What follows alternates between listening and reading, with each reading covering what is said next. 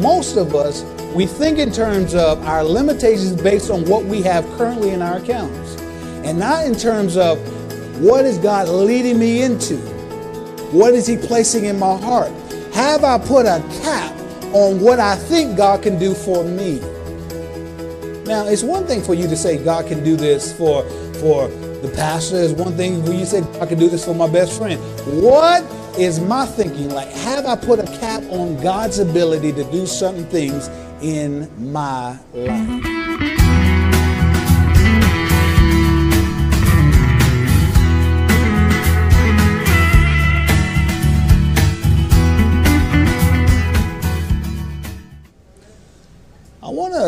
We're going to begin here at Hebrews 11 and verse number 1 once again, but I want to reiterate something that I taught at an earlier time about order.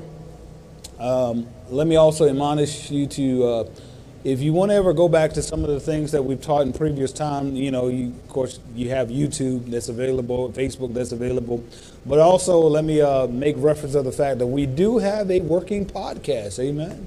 That's up every single week with the messages both from Sunday and from Thursday night. So they are available. They're a month behind, yes, amen. But that's why I was listening to one today, and I said, well, that was pretty good, amen.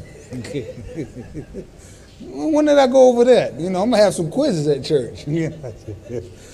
But they are available on Apple, iTunes, and of course Spotify, I think, as well, under the training center. And so they're available anytime that you need them. Praise God.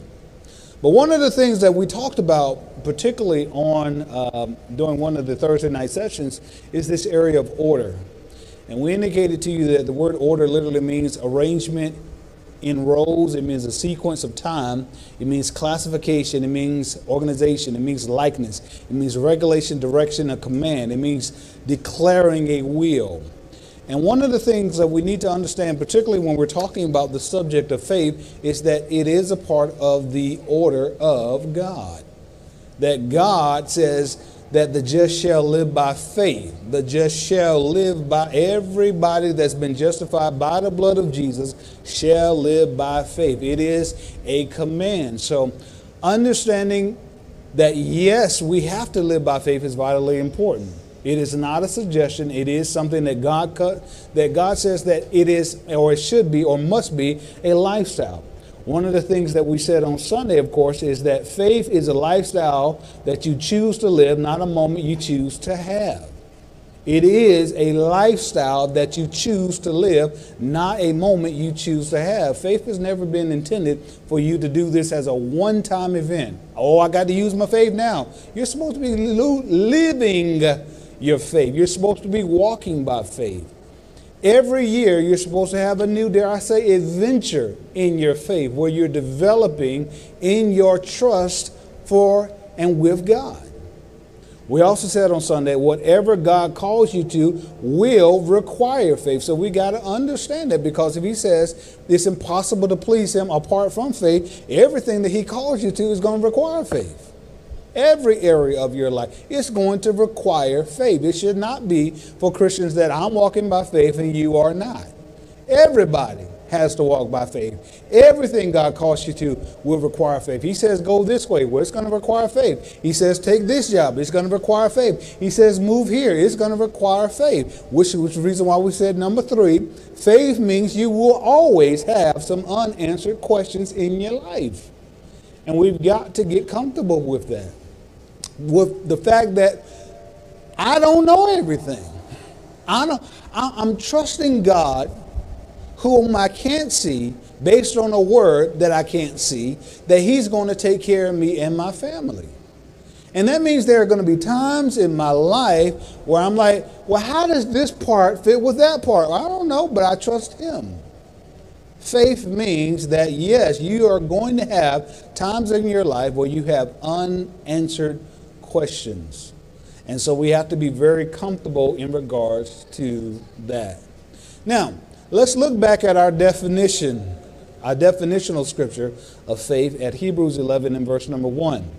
Hebrews 11 and verse number 1. It says, now faith is the substance of things hoped for, the evidence of things not seen. And we broke this out to understand that now faith is, which means faith is always present tense. Yes? If my faith, you're talking in terms of faith, and you're saying, I used to believe this, I used to believe that, that means you are not in faith. Faith always is present tense. Number 2, we said that it is a substance, which means it is a composition, a mixture of 2 elements, if you will. The 2 spiritual elements that it defines here, that faith is the substance of things hoped for, the evidence of things not seen. So we have 2 particular compositions of 2 elements, spiritual elements, that comprise what we say is Bible faith. So we said before that hope is the aspiration of the good. It is a dream. It is an ambition. It is a yearning. It is a craving for something that is righteously good. But if I just got hope by itself, I don't have Bible faith. If I'm hoping that God's going to do this, I hope that God will meet my needs here, I hope that God will take care of me there, then that's all you have. You have one part of the particular element called faith, and that's the reason why perhaps you're not seeing any manifestation in your life. Hope by itself is important, and that's the reason why we emphasize that over 2 sessions. But hope by itself is not Bible faith. A lot of Christians have hope, but they have not gotten to the area of Bible faith. Why? Because he says it's the substance of things hoped for and the evidence of things not seen. Evidence. And we said the evidence again means you have one or more reason to believe that something is true. You have proof. You have substantiation. You have something that you can hang your hat on. I remember when my wife and I, we were believing for our second child, Rhema came really easy for us. We had Rhema and praise God for it. But when we got ready to have Zoe, not so much. And one of the things that we had to do during that particular time in our life is that we were hoping to have another child, but we had to have some evidence that God would, in fact, give us another child. That we had to find the scriptures and see where he said the fruit of the womb is blessed. We had to find the scriptures where he indicated certain promises regarding having children. And that's where I began. We put it on the wall in our room. We put it on downstairs so that we can look at it, because we had the hope, but you had to have the evidence that God, what he said, can be possible for me. Evidence, again, is the proof. It's the substantiation. It is what you hang your hat on to say this is true. And if you really think about it, watch this really quick out of the Amplified. The Bible says, out of the Amplified, now faith is the substance, the title deed, the confirmation of things hoped for, divinely guaranteed, and the evidence of things not seen, the conviction of their reality. You find evidence so that you can move to an area of conviction of the reality of the thing you can't see. I think Ivy Hillier say one thing, and it blessed me. He said most of the time when you think about Christians, they're really, what they call faith is just really reasoning on tiptoes, where I can kind of see how all this is going to fit together, and I'm calling that faith. I can see, well, if the Lord really doesn't show up, we're going to be all right, because really I got a real plan. And in the beginning, you know what I mean, that doesn't mean that you shouldn't have a plan. Don't misunderstand what I'm saying to you. But when you move into Bible faith, this is where you really start to step out into this area where I got to have God. I don't know how this is going to work. I'm done my part, and I'm believing you, God, to do your part. But if you don't do your part, God, I got nothing. I'm stepping out on the impossible situation and the impossible circumstance.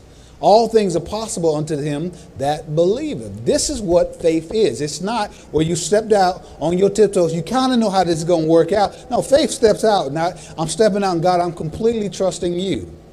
Now, let me put a balance in regards to that.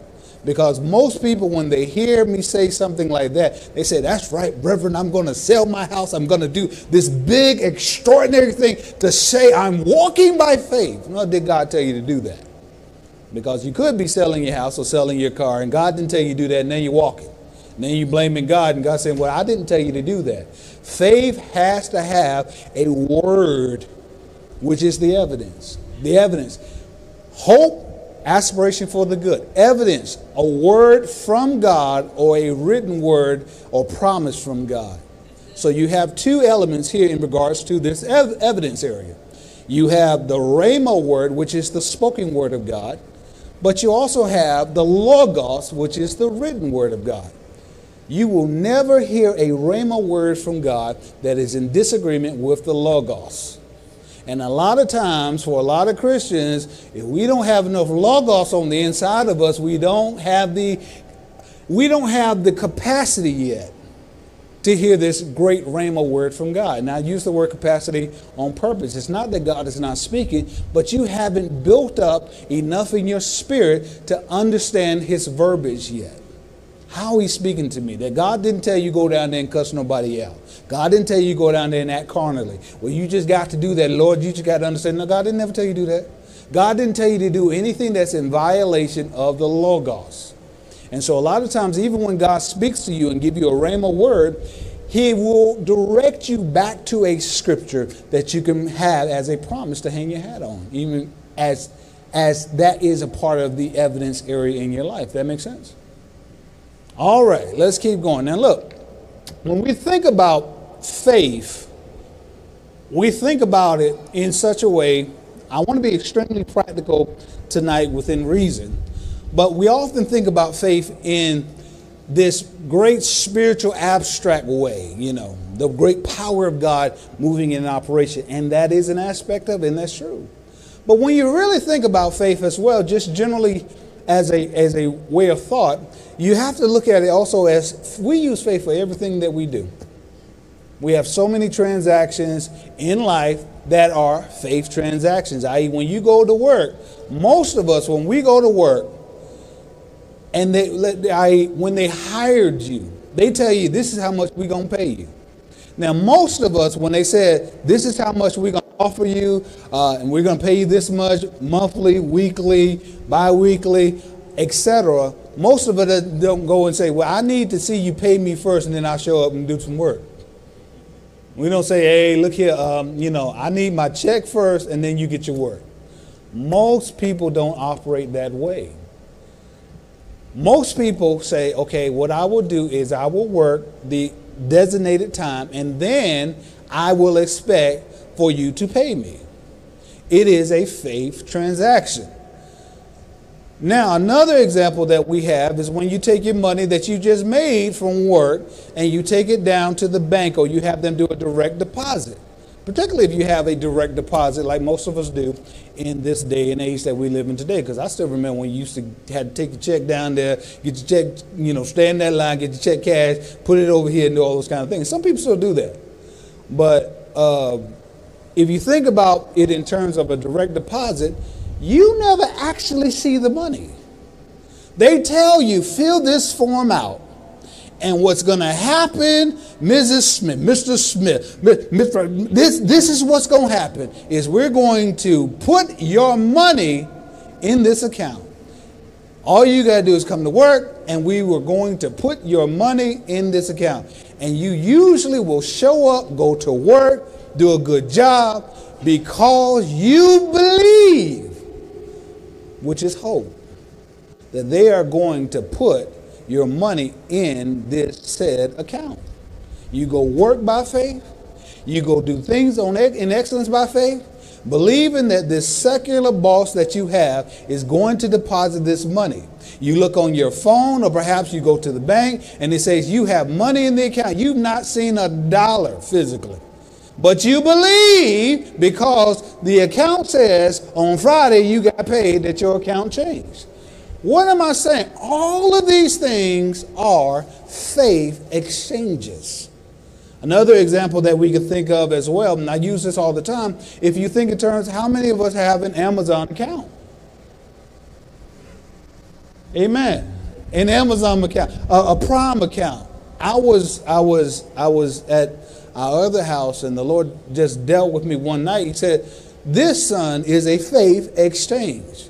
You have an Amazon account.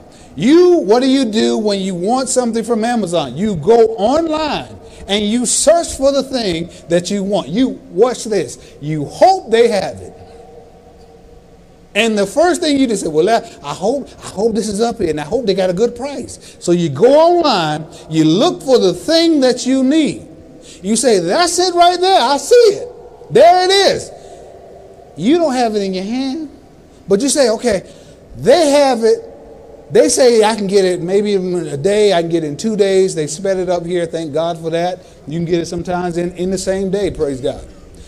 But because you see that your hope has been satisfied, that it is available for you, you have an exchange of your money. You put your card in, your credit card, your debit card, you put that in, and then they give you a confirmation of the thing that you purchased.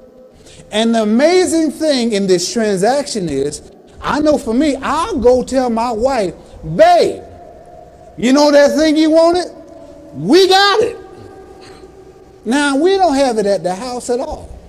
It's not sitting in there, but I got a confirmation slip that tells me, or confirmation email that indicates that this particular product that I came to Amazon hoping it was going to be there, I found evidence that it's there. I had the exchange of money that it was there. I put in my card, I paid for it, and I got this confirmation, and it says it's going to be here tomorrow at this particular time.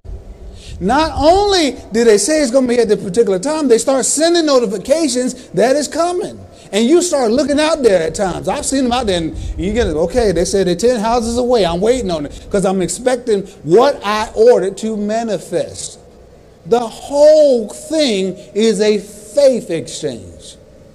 And the Lord convicted me hard one night. He said, son, you don't know anybody at Amazon. You don't know anybody in the warehouse. You don't know anybody where the product is coming from. You don't know anything about Amazon other than the fact you have a relationship with them that they delivered on time in the past. It's a faith exchange. Why are you struggling believing me? You believe this secular person. Was it Mike Bezos? Never met him a day in your life. He's sending people up to space. But you have confidence in his company that when I pick something, I pay for something, it's going to show up. But when you say, God, I need for you to make it rain on Thursday. I need, God, for you to do this extraordinary thing to prove to me that what you said in your word is possible for me. God says, we got a problem. You trust a secular person more than you trust me, when the entire thing is still a faith exchange. What am I saying? Essentially that faith is, in fact, something that we live by every day. And so when we are talking about it in terms of living by faith spiritually with God, it's still faith. It's still a transaction in which, yes, what happens is I hope that God wants this for me. I find the promise in the scripture that covers my situation, and that becomes the proof that I have it. So I go in prayer from that point on, and I believe that I receive it before it manifests in my life. I talk like it's coming. I act like I got it. I do all of the corresponding things saying that I believe that I receive. And then God says it will show up more guaranteed than Amazon will. But the question is, do you believe that? Now let's look at this at 2 Corinthians chapter 5. 2 Corinthians chapter 5 in verse number 7. It says, for we walk by faith and not by sight. For we walk by faith and not by sight. The New Living Translation says, for we live by believing and not by seeing. This is the life of the believer. We live by believing and not seeing. So you hear people say, well, seeing is believing. Not for the believer. Believing is seeing. Believing is seeing. Now I want you to notice these couple of scriptures really quick. I'm going to run through this really quick. When we say that we believing is seeing, first of all, we believe that God's word is the truth. John 17 in verse number 17 says, Jesus speaking says, sanctify them through thy truth. Thy word is truth.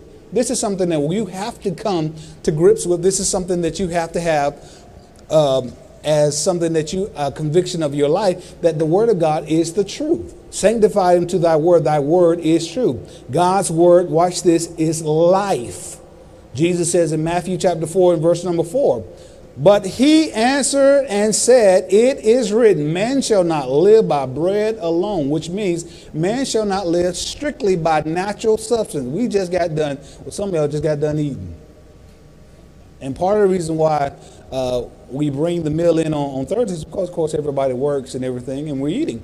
But we understand, see, this is something we understand. We got to eat, you know. Frankly, folks get angry when they haven't eaten. They get hangry, as they call it. Because we understand we got to eat natural food. Jesus says that man shall not live by bread alone, not just by natural food, but you should see, watch it, he says, but every word that proceeds out of the mouth of God. Your spiritual life is just as important, if not more important, than your physiological life. Just like you got to eat a meal daily, you should be eating of the word daily. Most of us have no problem feeding ourselves a minimum 3 times a day, but we do have a problem reading the word of God once. That's a whole problem. All right. Don't shout me down when I'm preaching. All right. Praise the Lord. God's word gives light. Now, I want you to look at this. I'm going to slow here. Psalms 119. God's word gives light. God's word gives light. Let's look at Psalms 119. Like I said, we'll see how far we get tonight. Because as I look at my clock, I haven't even begun. But the time is getting away from us tonight. Psalms 119. Let's look at this really quick. Let's start at verse number 105. Familiar scripture? Psalms 119, verses 105. The King James Version of the Bible says, thy word is a lamp unto my feet and a light unto my path. Let's back up a little bit. I want you to listen to this out of the New Living Translation. Let's look at verse number 97. Out of the New Living Translation, it says, oh, how I love your instructions. I think about them all day long. Your commands, watch this, make me wiser than my enemies, for they are my consistent guide. You know the word of God will make you wiser than any enemy that you have? Yes. See, if you have your Bible open, this precedes that. I will get there in just a sec. That's, like I said, we have Bibles in the back. All you got to do is get one open, and that's what this is, Bible study. Amen. Even for all of you all that are watching us by way of streaming or recording. Man, that's one of the reasons why we put the scriptures on the screen, because we want us to have a focus on the word of God. Amen.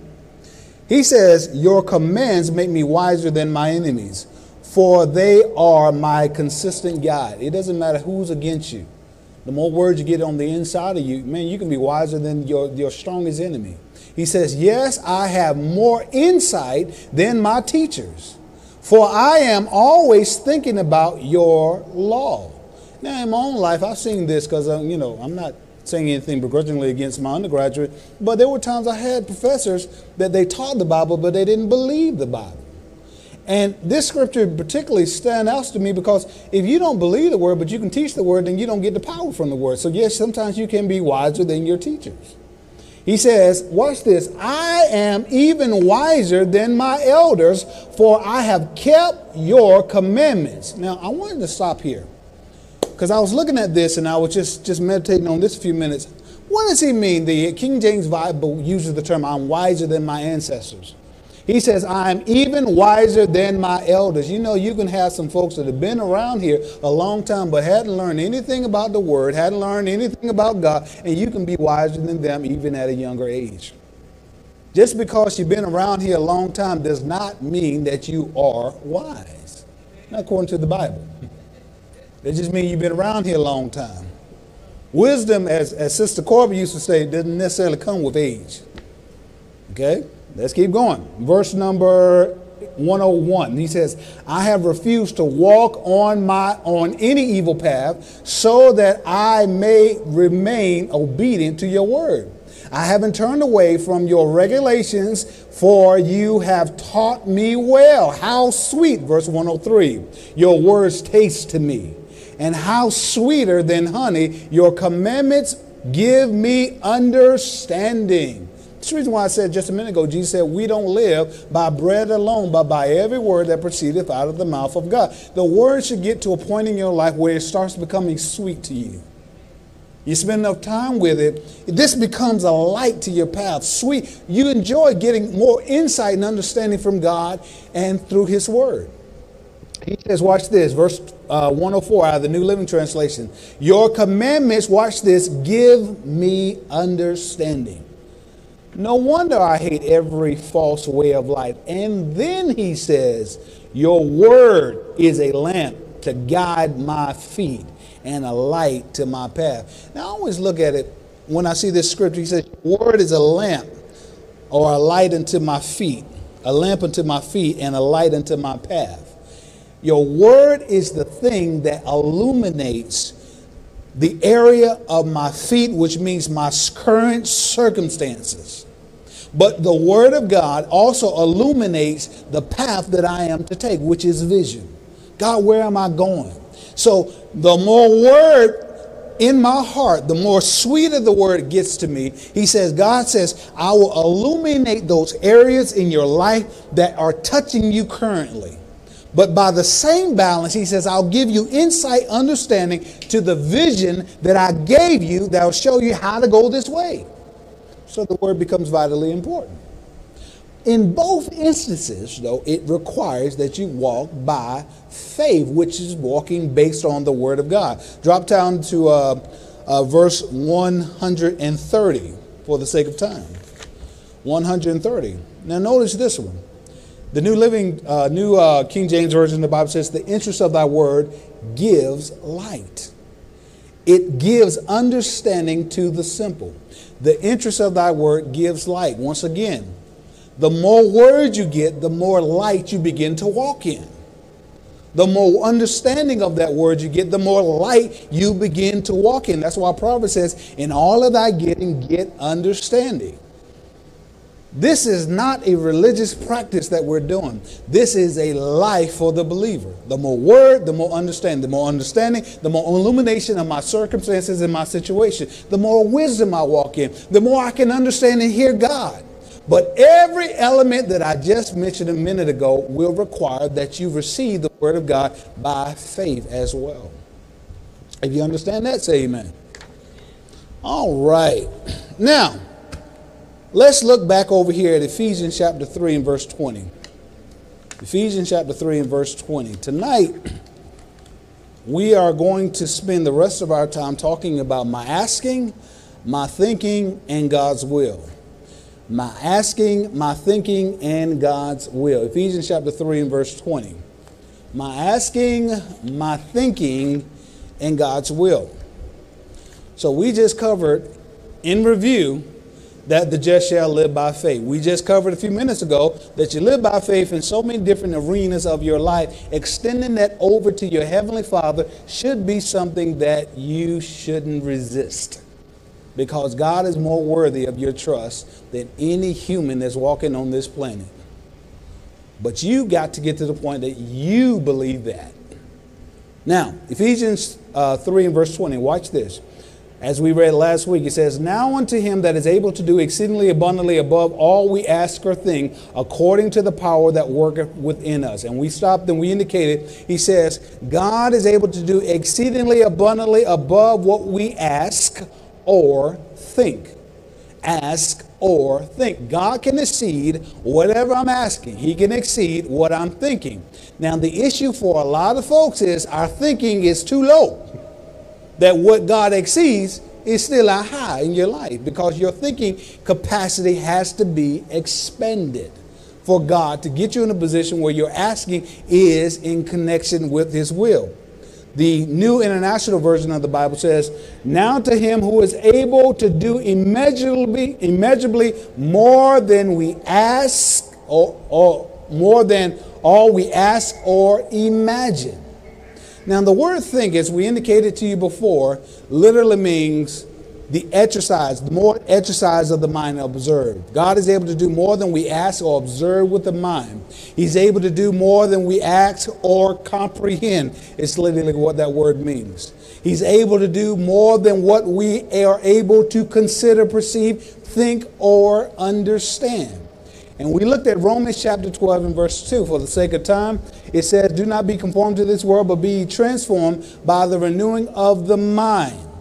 And one of the things I cannot emphasize enough in this particular teaching in regards to faith is that, yes, the renewal of the mind has to do with you memorizing and getting the Word of God in your heart. Yes, that is an aspect of the renewal of the mind.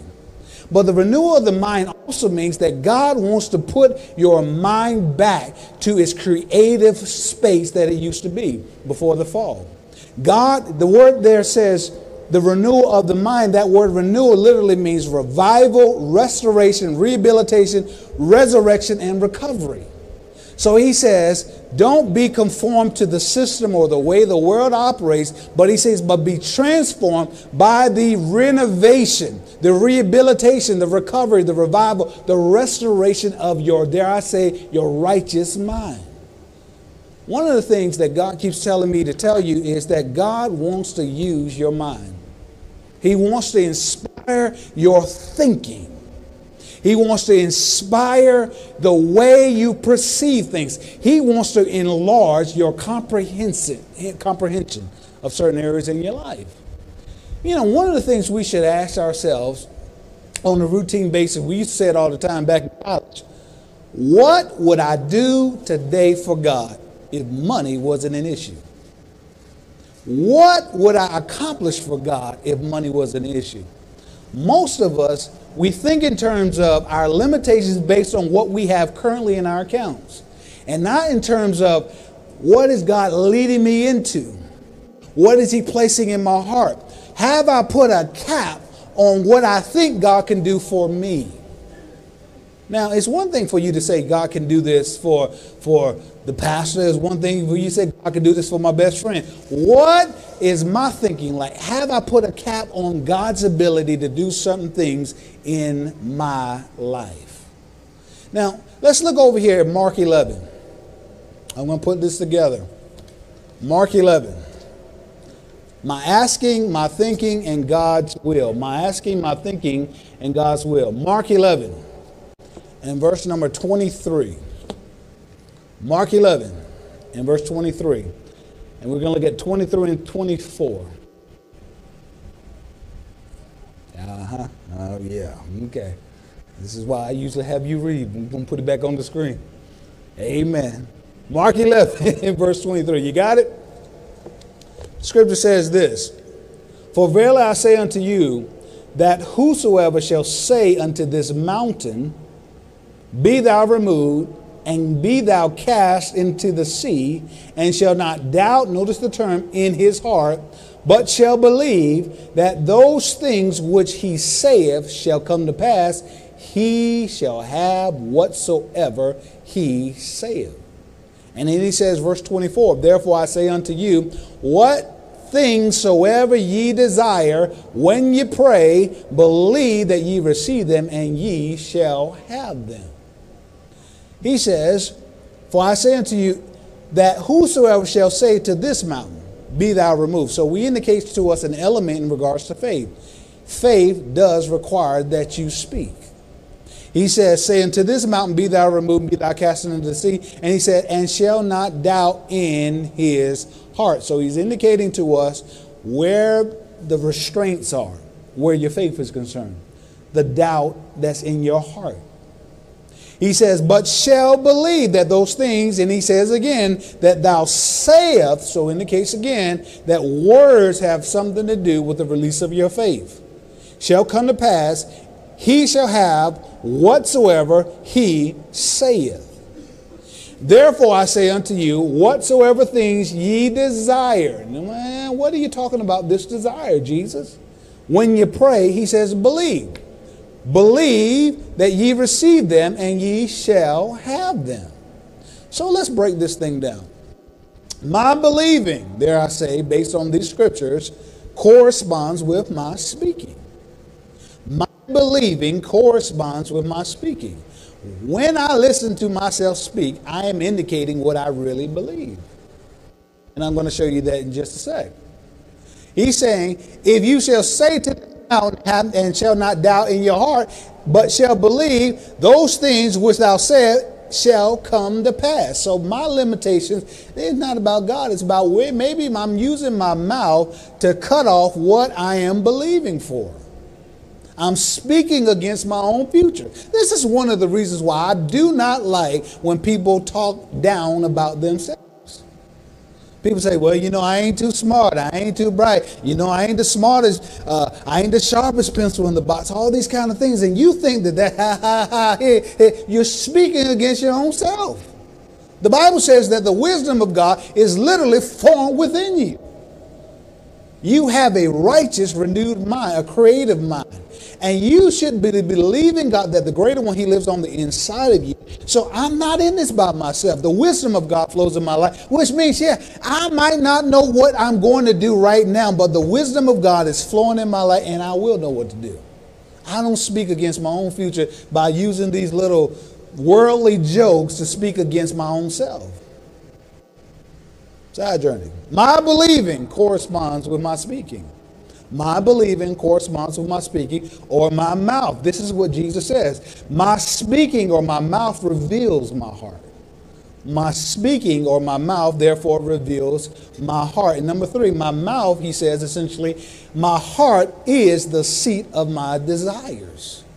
My heart is the seat of my desires. He says, therefore I say unto you, what things soever ye desire when ye pray, believe ye should receive them, and ye shall have them. What ye desire, well, that's what's in your heart. He says that doubt not in his heart, but shall believe. So he indicates to you once again that my heart is the seat of my desires. Now I'm going to speed up just for a second because we're going to get somewhere and then we're going to slow back down. My asking reflects my heart condition. So my asking reflects my heart's condition and my heart's location. Look really quick, if you will, to Luke chapter 6 and verse 45. Luke chapter 6 and verse 45. Now notice this is Jesus speaking again.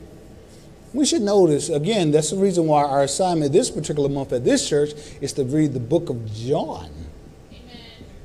Amen. Amen. Praise the Lord. Because we are Bible readers at the training center. Amen. Not just the pastor. Amen. I was listening to a podcast of a sister talking about a church that she was attending. And, at that time she left the church and kind of walked away from faith. And I've heard these stories kind of before from various people that, maybe they get a glimpse of a well-known pastor and they get into an area where they fail and they're like, well, we were doing all kind of things that wasn't exactly scriptural, and I don't know, it just didn't seem right with me. And then when the pastor falls, they lose their faith. Sometimes when I see that kind of thing, I have to ask the question, at what point in time did you begin to lose faith in God and only have faith in the pastor? We got a problem. Now you should believe in your leaders, but you don't lift your leaders up before God, because that's called idolatry. Good old-fashioned idolatry. I am looking at my spiritual leaders as I look at my heavenly Father. When I don't see the connection anymore, I'm sticking with God and I say, look, I got to go. This ain't going to work no more for me, okay? Because I got to stick with him. And if I can't see him through you, then we can't be together anymore. Does that make sense? So if Pastor Smith fall tomorrow, which I'm not, let me just say that, put that out there. Your faith should still be intact, which is one of the reasons why I admonish you to read the word so that your faith continues to develop and grow in your heavenly Father. Does that make sense? Yes. If your leader is getting to a point where they are outside, particularly if we're talking about church, outside of the word of God, yes, you should. No. Let me say this again. If your leader is getting beyond the scope of the scripture, because there's a lot of that going on today, When we were in Tulsa, Oklahoma in 2003, we were at a church where we were around the church that was in the middle of a fall. I'm not going to call the name. But one of the things that was going on with him is that that particular leader decided that we didn't have the revelation he had. He had heard from God in a special way. And even though his colleagues said, well, but the scripture says this, he said, no, y'all just not on this level, essentially. And if you were to pull him up today, he's still saying the same thing. He's saying that the church has to get to this new, deeper revelation. Well, it's just good old-fashioned heresy repackaged. Okay? The moment that I'm not in the book anymore, you got to go. You know, I love my mentor. But the moment he says, I got this new deep spiritual revelation and it's not in the scripture, I can't find it anywhere, I'm saying, man, listen, I love you, but I'm going to stick with the book. Okay? That's side journey. All right. Scripture says in Luke chapter 6, you should have it by now. You have it? Verse 45. It says, a good man out of the good treasure of his heart bringeth forth that which is good. He says, an evil man out of the evil treasure of his heart bringeth forth that which is evil. Then he indicates, for out of the abundance of the heart the mouth speaks, which indicates the same thing he says over in Mark. We can tell where your heart is based on your mouth and what you speak. Now look at that same scripture in the New Living Translation. It says it like this. I love how it says it here. It says, a good person produces good things, watch the word, from the treasury of a good heart. And an evil person produces evil things from the treasury of an evil heart. What you say flows from what is in your heart. So when we're talking in terms of asking things from God, we got to locate first, what is the condition of my heart? The condition of my heart. Because out of the abundance of the heart, the mouth speaks. Matthew 15 and verse 11 says, out of the Amplified, it is not what goes into to the mouth of a man that defiles or dishonors him. It's what comes out of the mouth that defiles and dishonors him. What's coming out of me determines what's on the inside of me. That makes sense? So when we're talking about doubt coming out of your mouth, maybe it's because you haven't fed enough word on the inside of you for faith to come out. Let's keep going. That's the condition of your heart. Let's look at John 15 and verse number 7. My asking reflects my heart's condition, and it also reflects my heart's location. John chapter 15 and verse 7. And verse 7 says, if ye abide in me, and my words abide in you, ye shall ask what ye will, and it shall be done unto you. Notice the term here, he says, if ye abide in me. Well, how can I abide in him? How can I abide in you, Jesus? He's talking about the heart condition. So he's talking about a location. First instance, he's talking about the condition of your heart. The second, he's talking about the location of your heart. Where is my heart located? Is it located in the abundance of abiding in the Word of God, or is it a one-time event for me? What's coming out of my mouth, is it consistent with my belief system, which is based on the Word, or is it consistent with the belief system that I believe the world system? Give you a very practical test. When I see the gas prices and I go up there, do I agree with the other people say, I don't know how we going to pay for this. It's so high. Lord Jesus. I don't know how we going to make it. Now you're the believer. You're the Christian. You sound just like the person over here at the other pump that say they don't know God. Instead, what if, you say, well, this sounds religious. No, what if when I go to the pump, I say, Lord, it's high, but I thank you that you supply all of my needs according to your riches and glory. I thank you, Lord. I thank you, God, that I got enough to put something in my gas tank now. Thank you, Lord. Even if I don't have enough right now to be able to pay for what I need right now, per se, as I define it. Thank you, God, I got enough to take care of, to get where I need to go right now. Thank you, Lord, that I believe I receive abundance because, Lord, you said that you would rebuke the devourer for my sake. You said, Lord, that if I would be a tither and a giver, you open the windows of heaven over my life. Father, I thank you that I put you in remembrance of your word. And as I'm pumping right now with what I got, I thank you, God, that you are my supply and you'll take care of my needs. Now, this begins to change.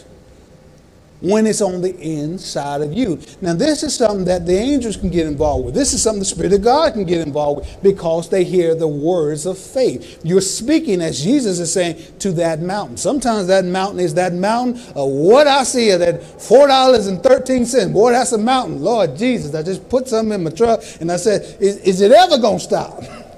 Keeps going up and up and up. But thank you, God, I had the money to be able to do that. Thank you, God, that you've supplied my needs. Let me take a side journey here. Last year in the month of December, I was looking at our bills and looking at everything that took place for our family. And I heard on the inside of me, son, you haven't even asked me for your needs, but you're saying you ain't got enough. I was like, well, what do you mean? You keep confessing, well, I don't know how we're going to make it. This is, what we're going to pay for this, all these kind of things. Have you even started with considering me?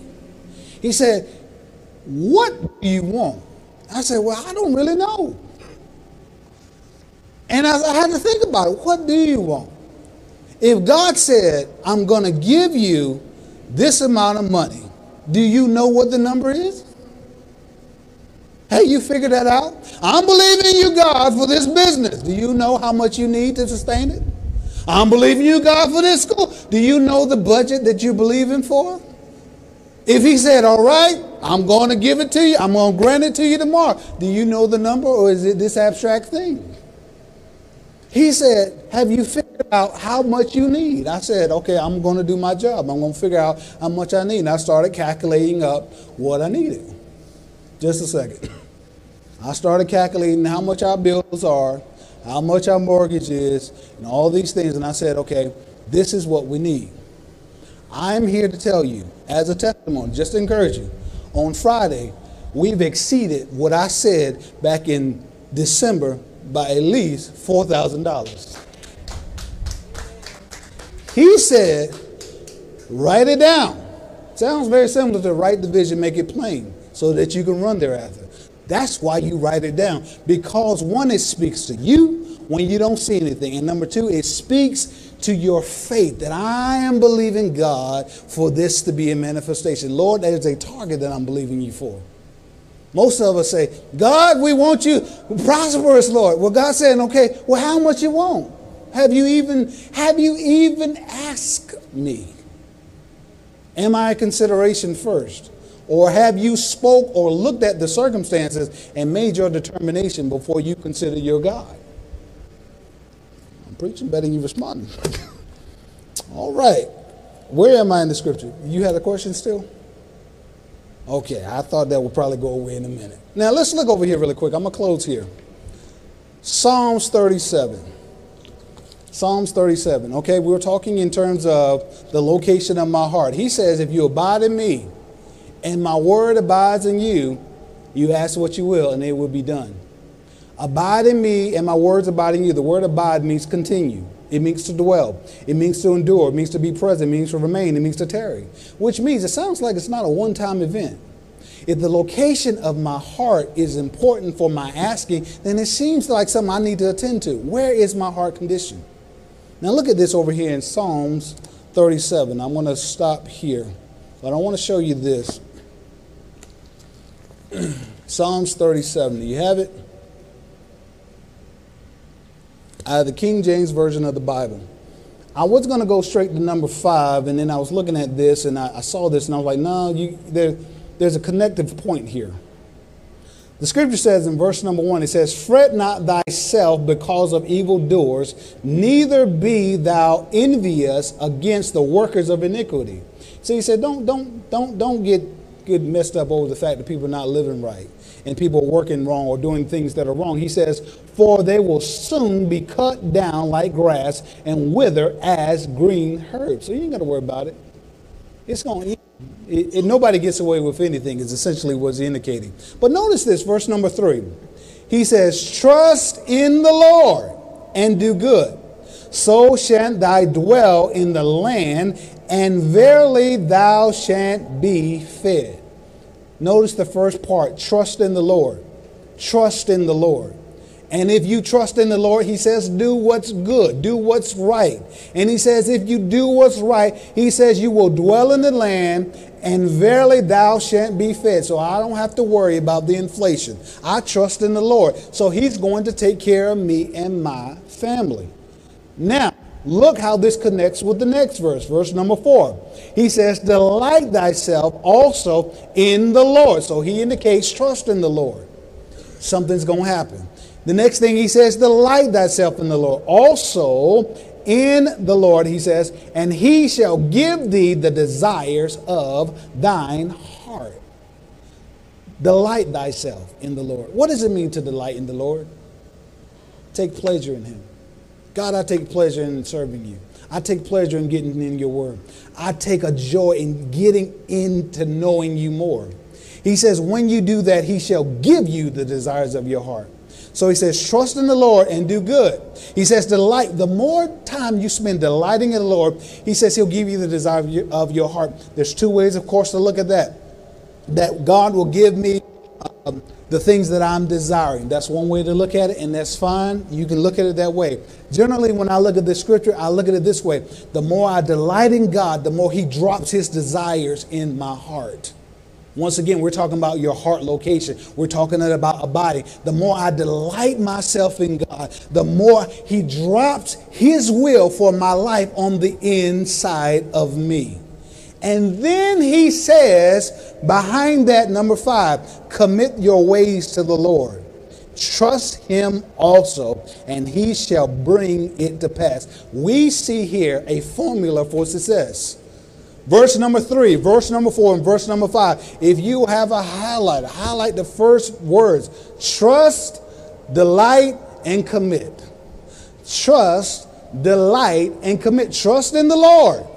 And then he says he's going to do something. Delight in the Lord. He'll give you the desires of your heart. Commit your ways to the Lord. And he says, trust him, and he shall bring it to pass. So when I trust God, I delight in you, God. I'm committed to you, God. God's going to bring it to pass. It sounds like faith to me. Does it not sound like that to you? But it is contingent on you doing something. I'm going to read this out of the Amplified really quick, and then we're going to close. The Amplified version of the Bible, that same scripture says it like this. It says, trust, rely on, and have confidence in the Lord and do good.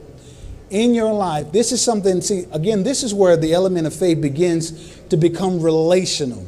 That I have confidence in my God. Well, how do I begin to have confidence in God? You got to learn some more about it.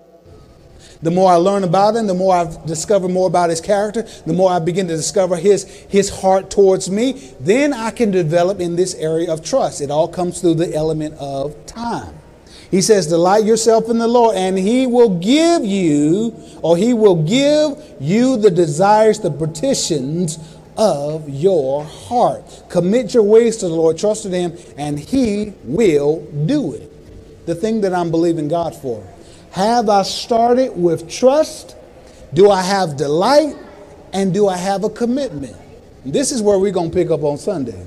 Because my assignment on Sunday is to talk about this area of faithfulness. Sometimes it's not that you're not doing the right thing. It's that you haven't done it long enough. God says, I want to see that you trust me. I want to see that you're delighting in me. And I want to see the commitment. But the commitment comes about through this arena called faithfulness. I don't quit. God, you'll find me doing the last thing that you told me to do and doing it with all of my heart. And that key element is the display of the faith and the belief that I say that I have. We'll pick up there on Sunday. Let's pray. Father God, in the authority of the name of Jesus, God, we bless you and we praise you for everything that you're doing in our lives. We thank you, Lord, that the condition of our heart, Lord, is in you.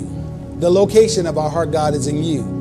And so, God, even as we ask because we are in the position of abiding. We thank you, Lord, that we believe we receive your desires dropped in on the inside of our heart as we delight in you. We thank you, Lord, that we commit ourselves, Lord, to the renewal process of our minds so that you can inspire our thinking, God. You got strategies. You got ways to move us into places and position, God.